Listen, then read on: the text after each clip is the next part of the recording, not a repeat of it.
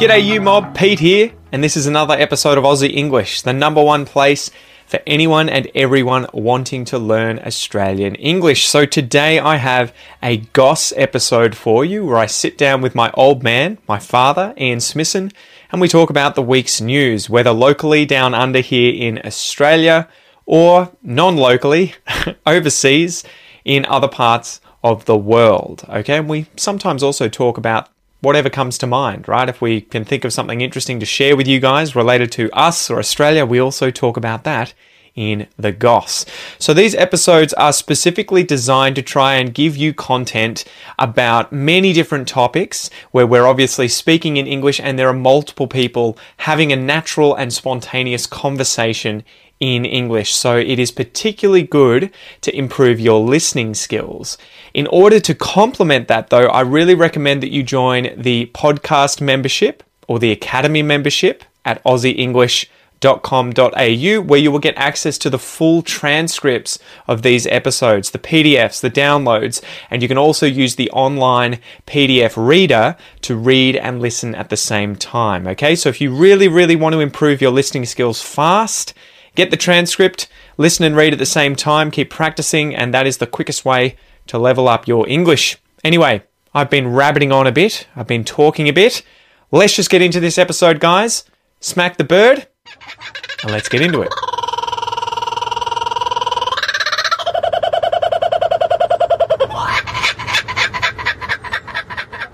All right, so how's it going? Hey, good to be here. It's been a while. What's going on?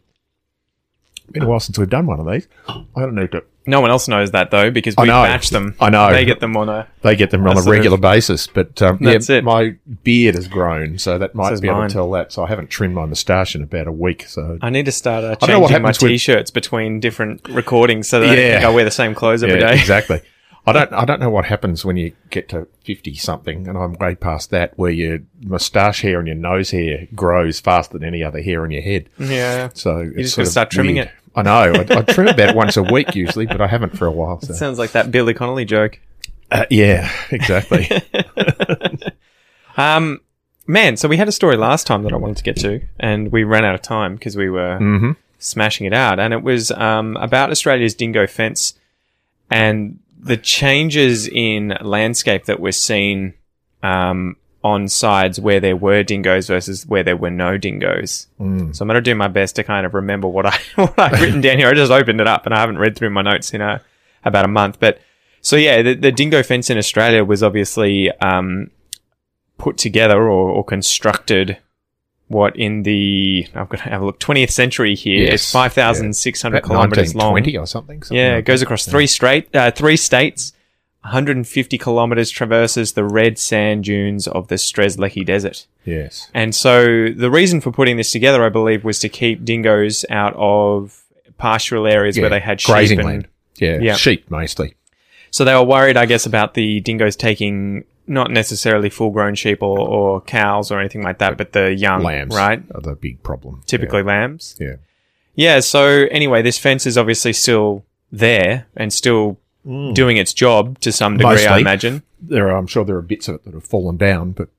And, yeah, it was interesting. I think the basic thing, without going through all of this, the basic thing was that they had done some research on it recently, and some satellite photos were showing that there were differences on either side of the fence where there were dingoes and where there were no dingoes. And it turned out the side of the fence where there were no dingoes was actually suffering ecologically because kangaroos were at such a high abundance that they were eating out all of the plant cover. And so it's one of those unforeseen things where, you know, you're trying to do something that's positive for humans, where you want to get, you know, the best productivity you can out of your sheep.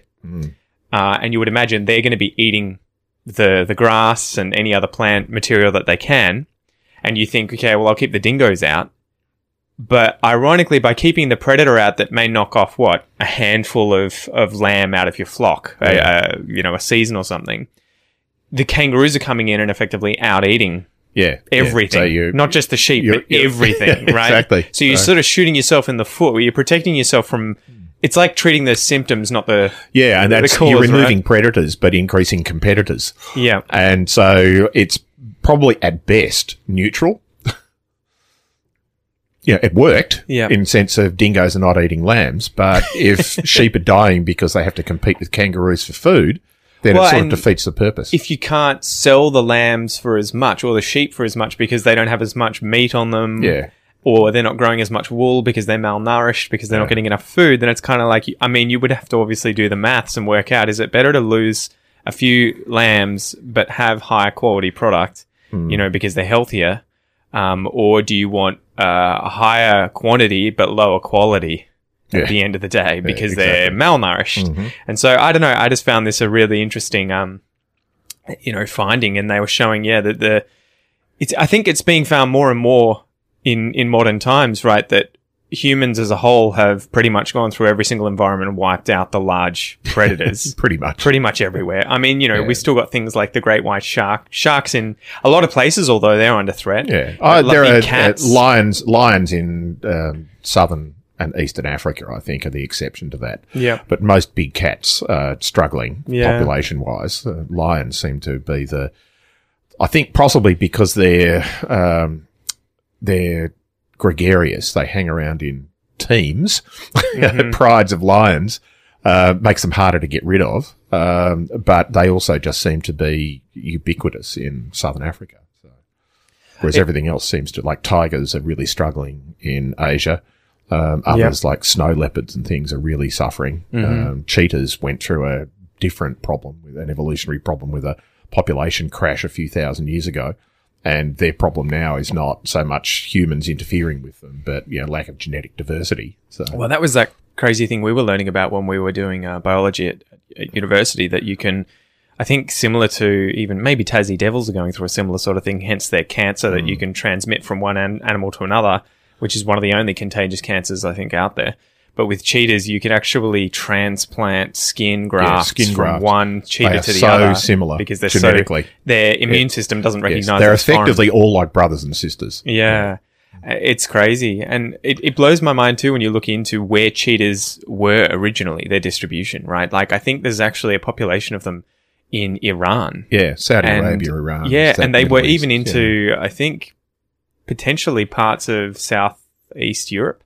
Like, in that sort of area. Yeah, Turkey and places like that. It may well have been. It's just crazy, right? And lions too. I think there were lions throughout there as well. The Roman Empire used to get them, and they didn't get them from sub-Saharan Africa, I don't think, right down in the south. They were getting them from up the north.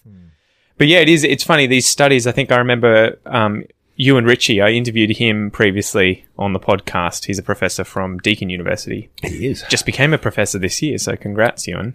A full professor. But he does a lot of work on dingoes and ecology. And my supervisor from when I was doing my master's degree, Tim Jessup, was doing a lot of stuff on Komodo dragons.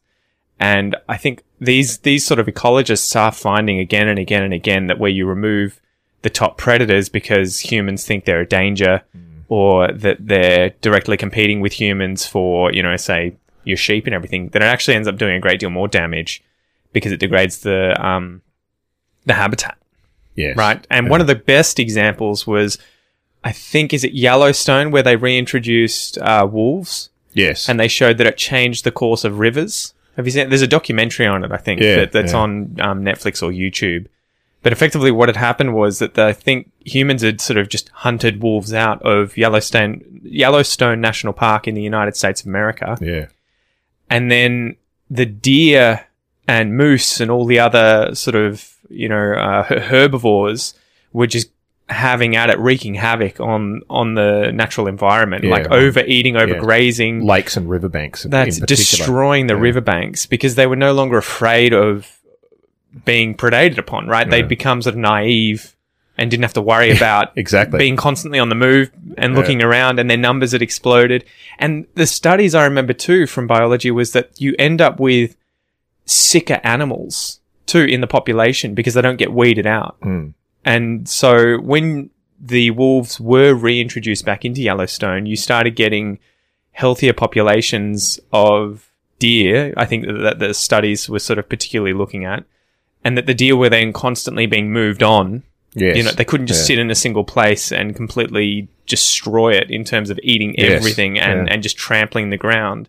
And so it was really cool where I think they did follow-ups of these areas and showed how by putting the wolves back into that area, you regenerate all of the ecology and the diversity, the biological diversity that you need there to have a healthy environment. Yeah, look, it's a sort of an old established principle of community ecology that top predators are extremely important for maintaining the balance of all sorts of other things that go on underneath them. Yeah. While they may not be, clearly they're not eating plants and they might not be eating little animals and things, but the fact that they are eating the larger herbivores and therefore maintaining, at least controlling the population size of those, means that other environmental damage is not happening, and therefore other smaller animals are able to survive in their little micro habitats. And as soon as you remove those top predators, the big herbivores suddenly explode, and then they start damaging the rest of the environment, and everything else suffers. So